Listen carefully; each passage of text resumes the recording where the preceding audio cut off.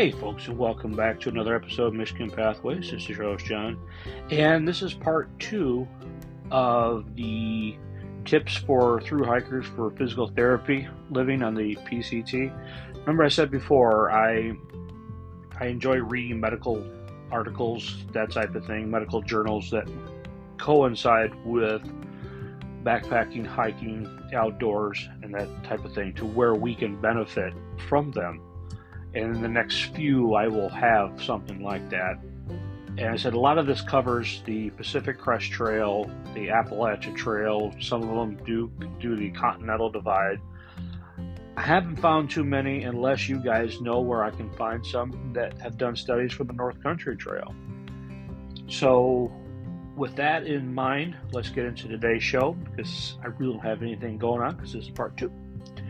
So part 2 is therapy tips to sustain a long hike. And first off, they suggest don't limp.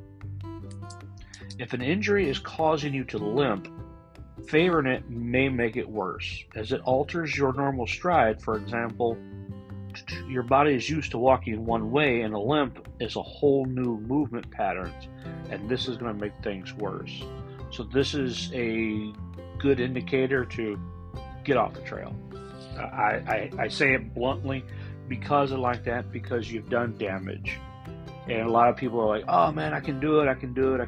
No, you can't do it, because you are now carrying anywhere from 30 to 40 pounds, if not more, weight that your body, when you were training with, didn't have that limp. Now that limp can cause, a lot of problems down the road, folks. So your body's telling you something, so you kind of need to get off the trail and get it taken care of. Sunscreen.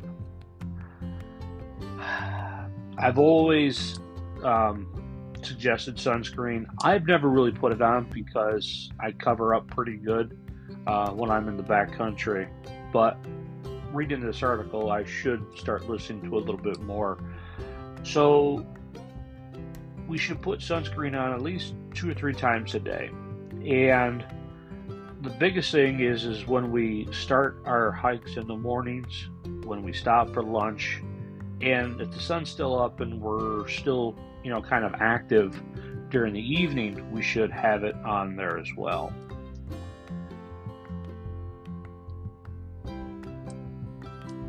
Also, you want to pay attention to the way you fall asleep. Many folks are side sleepers, but what this happens is, if you want to avoid joint injuries, you definitely want to put something in between your legs, maybe like a t-shirt, or if you have a something you can put in between your knee area so your knees aren't compressed together. Also, to help with injuries and such like that, to shorten your stride. Don't be doing the long strides and such like that, especially in areas that we're unfamiliar with. So if you start finding yourself overstriding and making those long, you can end up injuring yourself as well.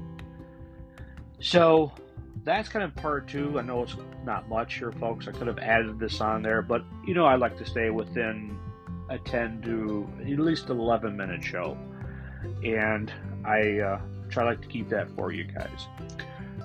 So with that being said, if you guys have any questions, I said you still can go over to outsider.com and you guys can look all this stuff up, and it will definitely have the whole article there for you. So with that being said, I hope this helps you guys out, and I hope you guys are able to get out this weekend. Other than that, I will see you on the trail. Take care. Bye.